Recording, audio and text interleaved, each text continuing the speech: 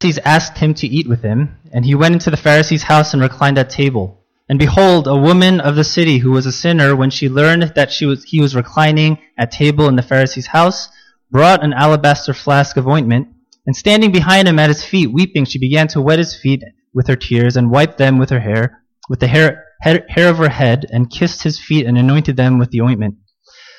Now when the Pharisees who had invited him saw this, he said to himself, if this man were a prophet, he would have known who and what sort of woman this is who is touching him, for she is a sinner.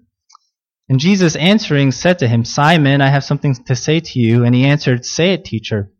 A certain moneylender had 2 debtors. One owed 500 denarii and the other 50.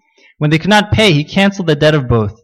Now which of them will love him more? Simon answered, The one, I suppose, for whom he canceled the larger debt. And he said to him, You have judged rightly.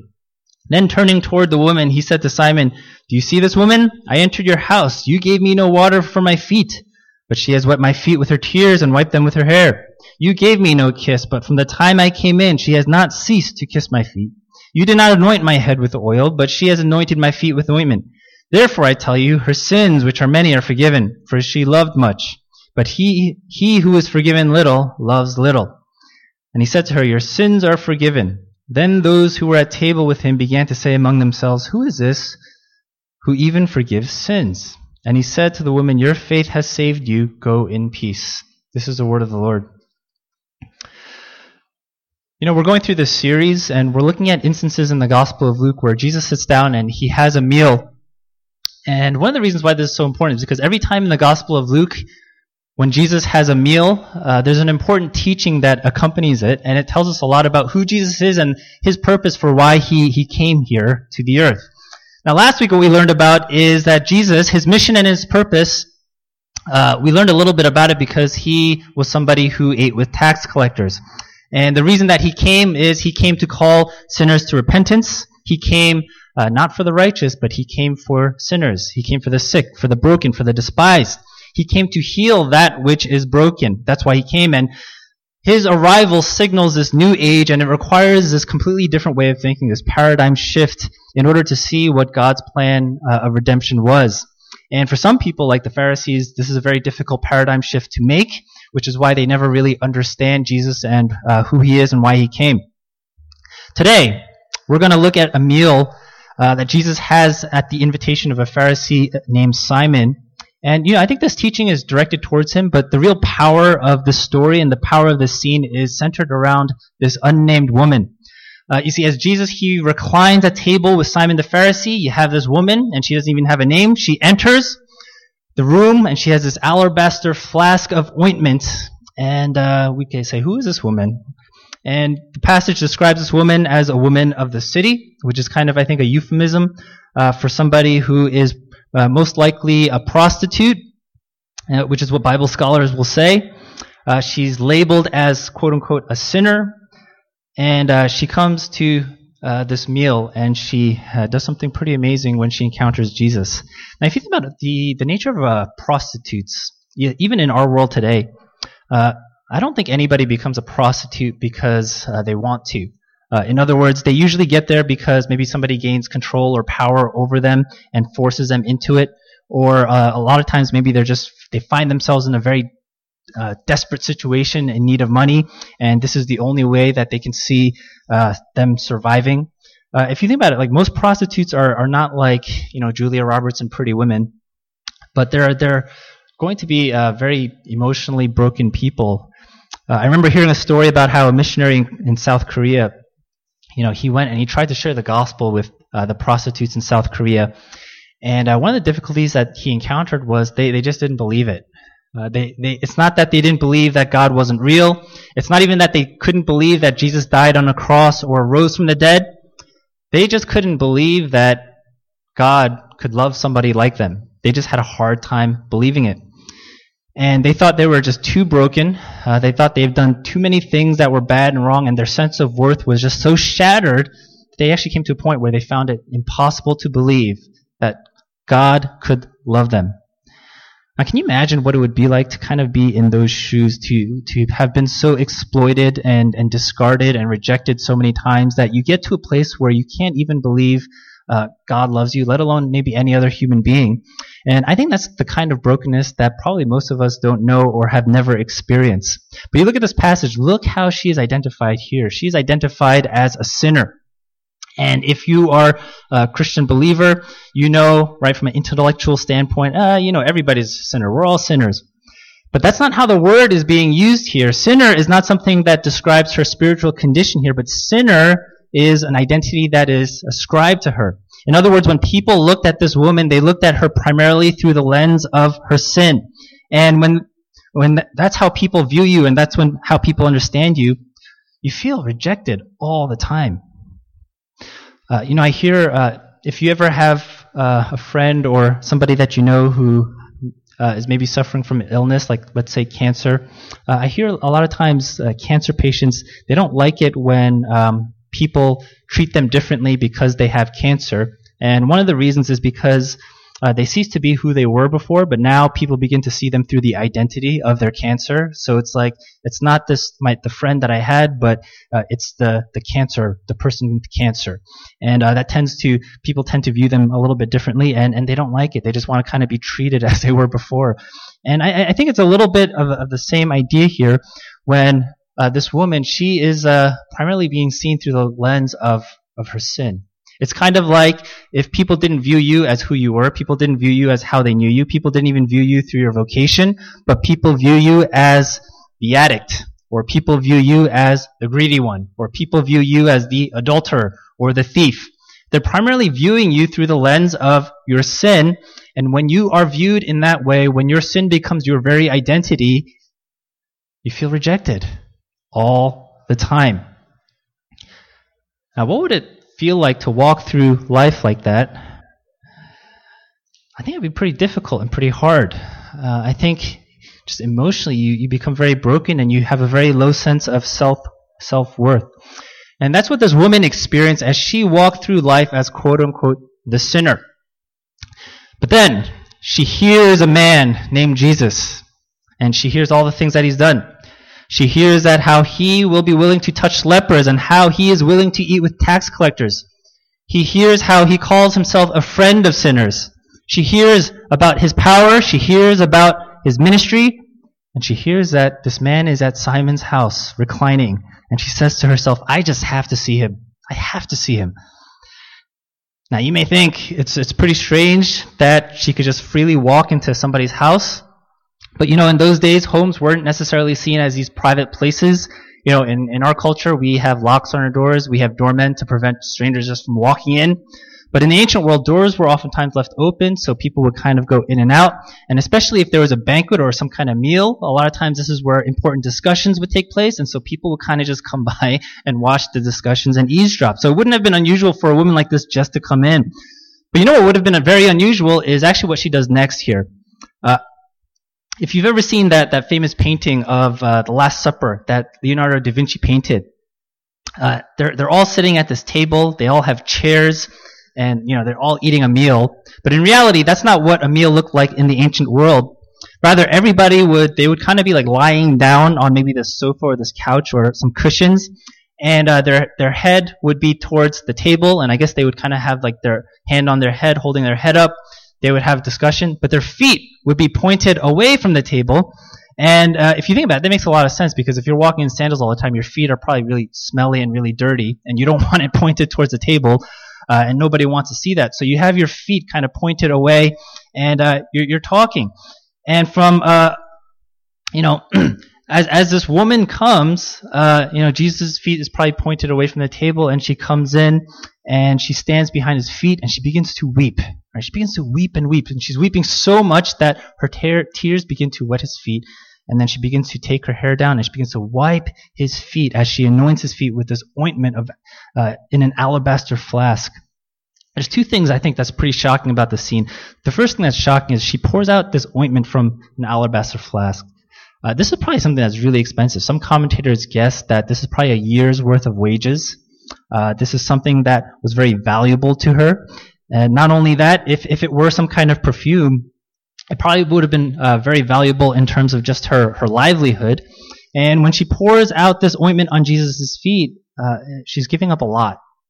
It's this great act of devotion. And she's saying, Jesus, this is everything I have. This is valuable to me, and I want to pour it. I want to use it for you. Second, what would have been shocking here is she takes her hair, right? She uncovers her hair and she begins to wipe his feet. In the ancient world, and you see it in some cultures now, women cover their hair, and to reveal your hair was interpreted as a sexually promiscuous act. And so if you let your hair down, if you show your hair, it would have been interpreted in a very scandalous way. And what this woman does is she lets her hair down and she begins to wash Jesus' feet and wipe his feet with it. And Simon, he sees this woman, because he sees this woman through the lens of her sin, he doesn't see this as a great act of devotion, but he sees this as some kind of sexual advance towards Jesus. And so he says to himself, doesn't Jesus know what's going on, right? If this man were really a prophet, he would know what sort of woman is touching him. And that's what leads to this parable that Jesus tells. Now, this parable, very short, very simple. I think we can even read it in its entirety, but the lesson is important. The parable goes like this. A certain money lender had two debtors. One owed 500 denarii and the other 50. When they could not pay, he canceled the debt of both. Now which of them will love him more? The parable is basically presenting two ways of approaching Jesus, two ways of experiencing forgiveness, two ways of responding to Jesus. The money lender who forgives both debts in this passage is kind of analogous to Jesus, who is the one who forgives sin. But depending on how you understand your debt will basically determine how you approach Jesus and how you experience the forgiveness that he offers. Look here, both debtors, they owe money. One person owes 500 denarii and the other person owes 50. I know that's a little bit of a different form of currency than we're used to, so let's just say one person owes $10,000 and the other person owes $100,000. One person has a debt and the other person has a debt that is about 10 times as large. And now what really differentiates both people? I think to put it simply, one person owes more than the other, but how significant is that differential? It's only significant if you assume something, if you assume that you have the ability to pay this debt. If both people don't have the ability to pay the debt, then it doesn't really matter how much you owe, right? Because you can't pay it anyway, and the money lender can still come after you. You see, the problem with Simon the Pharisee here is that when he compares himself to the woman, he doesn't think he's that bad. He doesn't think he's that bad. He's a Pharisee, and contrary to certain caricatures of Pharisees, I think he was probably aware that he wasn't a perfect person. He's probably aware that he committed sin. That's why Jewish people had Yom Kippur, the Day of Atonement. That's the day where you atone for the guilt of your sin. It's an important day because they knew that they were guilty of sin and that sin needed to be atoned for. You see, the problem isn't that Simon didn't understand that he had sins that needed to be forgiven, but the problem he had was he didn't think his sin was as bad as other people like this woman. He lived this nice, respectable life. Everything looked good from the outside. He went to synagogue. He observed Jewish holidays. His life was generally free from scandal. But he assumed he had the ability to pay his debt, however small it was compared to this woman, and that assumption is what makes all the difference. You know what one of the biggest obstacles is to becoming a devoted follower of Jesus, to be even becoming a Christian? One of the biggest obstacles is this very assumption. And I think both religious people and non-religious people make that assumption and have to overcome it. If you grew up in the church, if you grew up as a Christian, you may actually think, I'm a pretty good person because I've lived this good moral life according to Christianity standards. I go to church, I read the Bible. There's no serious scandals in my life. I think I'm a pretty good person. And at that point, you'll find yourself begin to lose this sense of desperate need for Jesus. And when that happens, your devotion has limits. Your sacrifice has limits. Your obedience has limits. You only give what you think is required of you rather than giving out of your love. And you may even find yourself at one point starting to have these expectations of God, and you may say, if you ever go through suffering, God, why are you letting me go through this? I've been faithful to you. I don't deserve this. I should have a better life than the one you gave me. You may even find yourself getting angry at God in those moments, and you ask yourself why. I think because deep down in your heart at the root level, you don't think your debt is all that large. If you're not a Christian, if you're not a believer, there's a good chance that you probably like Jesus. You like what he taught because he taught things about loving neighbor and he taught things about helping the poor, right?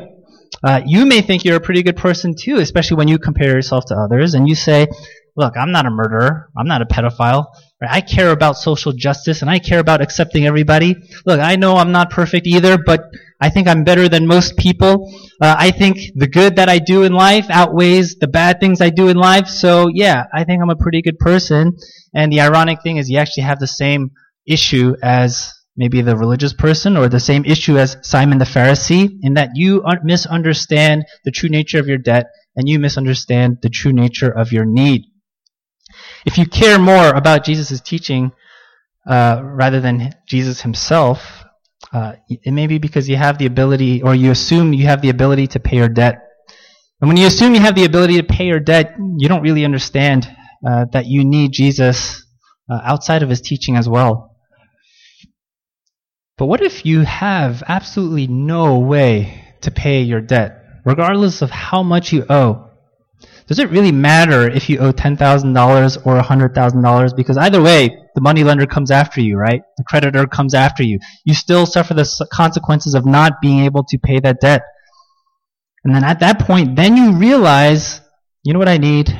I need forgiveness. I need somebody to forgive this debt that I have.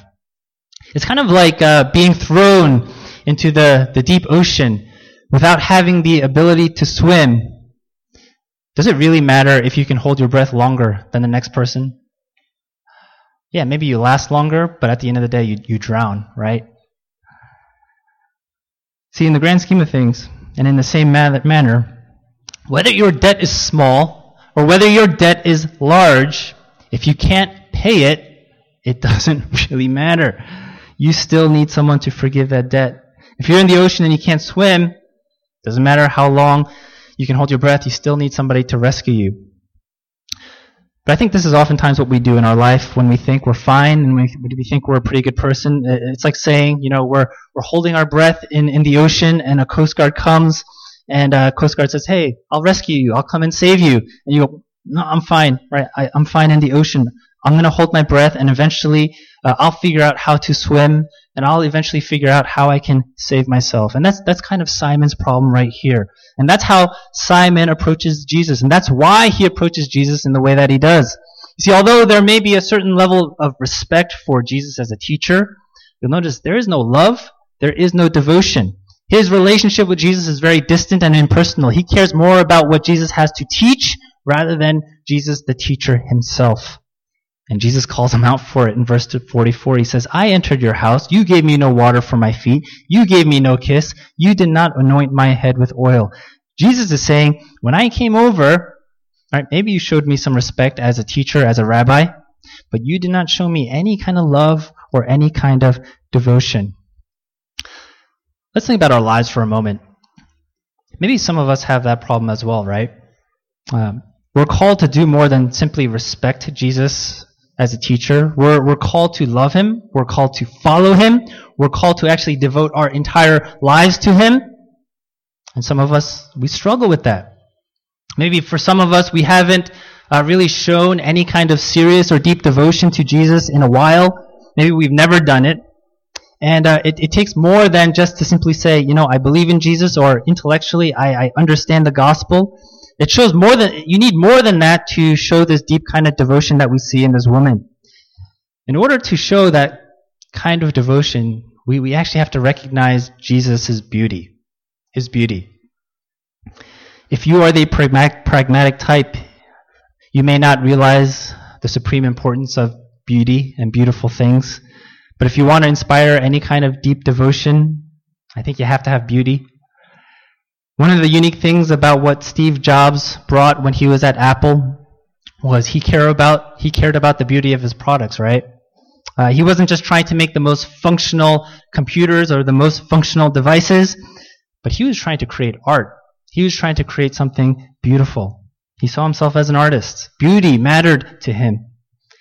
And I think that's why, I don't know about now, but at least back then, I think that's why there was almost this religious-like devotion to Apple as a company and to Apple products, especially when you compare it to other companies, because there was beauty there, and they were touched by that beauty. Beauty matters, and I think it matters when it comes to Christian devotion. Beauty matters when, if you see the Christian life basically as drudgery, and I have to do this, and I have to do that, I have to listen to this, I have to listen to that.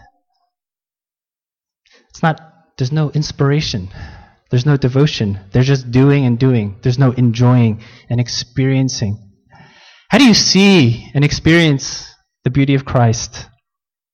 I think it starts with experiencing the beauty and joy that comes from being forgiven. From being forgiven. And how do you experience the joy of forgiveness? Well, you don't do it by comparing yourself to the person next to you and comparing the size of your debt to the size of another person's debt, but rather it happens when you yourself recognize your deep need. When you recognize that you are in the ocean, and there might be other people around you in the ocean as well. But when the Coast Guard comes and you say, save me, or else I'm going to die. And you get on that boat, and you are saved. And you say, Coast Guard, what can I do for you? Thank you so much for saving me. But you see, if you are the type that, if you have it all together, or maybe you don't have it all together, but you think you can get it together through your talent, through your hard work, you're still in that ocean. You're still holding your breath. You're still thinking that eventually you'll learn how to swim and save yourself. If that's you, hear this. The pattern that we see here is Jesus calls the sick, the broken, the needy, the sinner. Why? Because of all people, they know that they need him. Think about this. What is the woman doing when she is wiping Jesus' feet? She's just weeping so much. She's weeping so much that she can actually form enough tears to get Jesus' feet wet enough to be able to wipe them. This woman here, she understands her need. This woman here, she is a woman who weeps when the Coast Guard comes to rescue her from the ocean. This is a woman who weeps because the money lender has forgiven her debt.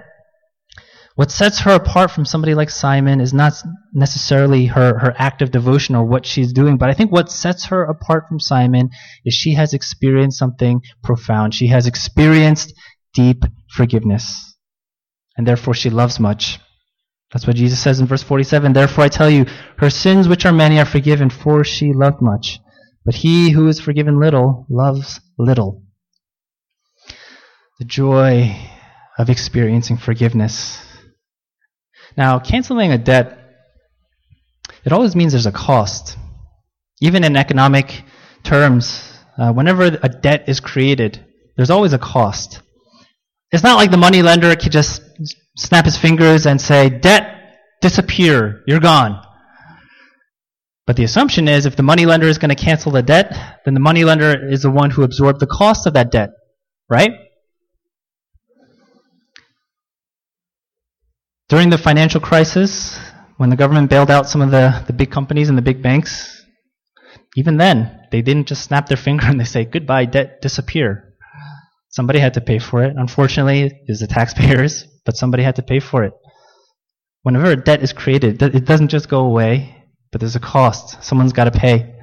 That's why debt, I think, is a very appropriate way to understand the dynamics of sin and forgiveness. Some people ask, why couldn't God just kind of snap his fingers and forgive us without sending Jesus to the cross? It's the very same reason why the moneylender can't make debt disappear. Sin created a debt, and it has to be paid. It has to be paid. Either we pay it with our lives, with our souls, or Jesus pays it with his life. And you see what the gospel says? The gospel says this, that Jesus, he paid it all. He took the hit. He paid our debt with his life. And he had enough in the bank to pay for all of our sin because he was God himself in the flesh. He took everything in order to pay the debt of all of our sins, and it required him to die upon a cross. It required him to be cut off from fellowship with his Father. It required him to pay this enormous debt that we incurred and that we created. If we know the following, point 1, our sin created a debt. Point 2, we need our debt to be forgiven. And point 3, Jesus forgave our debt, and it required him to die upon a cross. If those 3 things are things that we actually understand and believe and feel, how do we not show devotion like this woman showed devotion? Maybe our lives are the ones that don't make sense. Maybe this woman's life makes perfect sense in God's eyes. How do we not respond like this woman? How do we not come to Jesus with tears, weeping, with joy, because we've been forgiven? How do we not give all that we have, all that is valuable to us, our own alabaster flasks of ointment in devotion to Jesus? How do we not do that? Well, it probably means there's a disconnect there with one of these points. You know, friends, the truth of the matter is we are needy. We're very needy. We have a debt, and it doesn't matter where our debt stands in comparison to others. It needs to be forgiven. Jesus, he offers it to us, but we have to come to him and receive it. We have to allow him to come and to rescue us from the bottom of the ocean and resurrect us to new life. And in order to do that, we have to get rid of any kind of notion that we're good enough to save ourselves, that we're good enough to learn to swim, that we're good enough to just work really hard and make enough money so that we can pay that debt back to the moneylender. That has to die within us. Or else there's not going to be any joy of forgiveness. Jesus will just be some pragmatic, useful teacher that we learn a lot of things from. But there's not going to be devotion. We're not going to forget or not care what anybody else thinks when we go into this house and when we do these really weird things, maybe even shameful things. When we're just pouring our hearts out and crying, taking our hair down and washing feet, until we experience forgiveness. That will never make sense to us. You know, today we're going to celebrate the Lord's table. And as we do, I want to give you some time to think about what we're doing as we come to this table. This is a meal too, friends. This is a meal too. You know who Jesus invites? The broken and the needy and the sinner. Jesus invites the adulterer, the thief, the tax collector. You know who's excluded from this meal, though? The self-righteous Pharisee. Look in your hearts.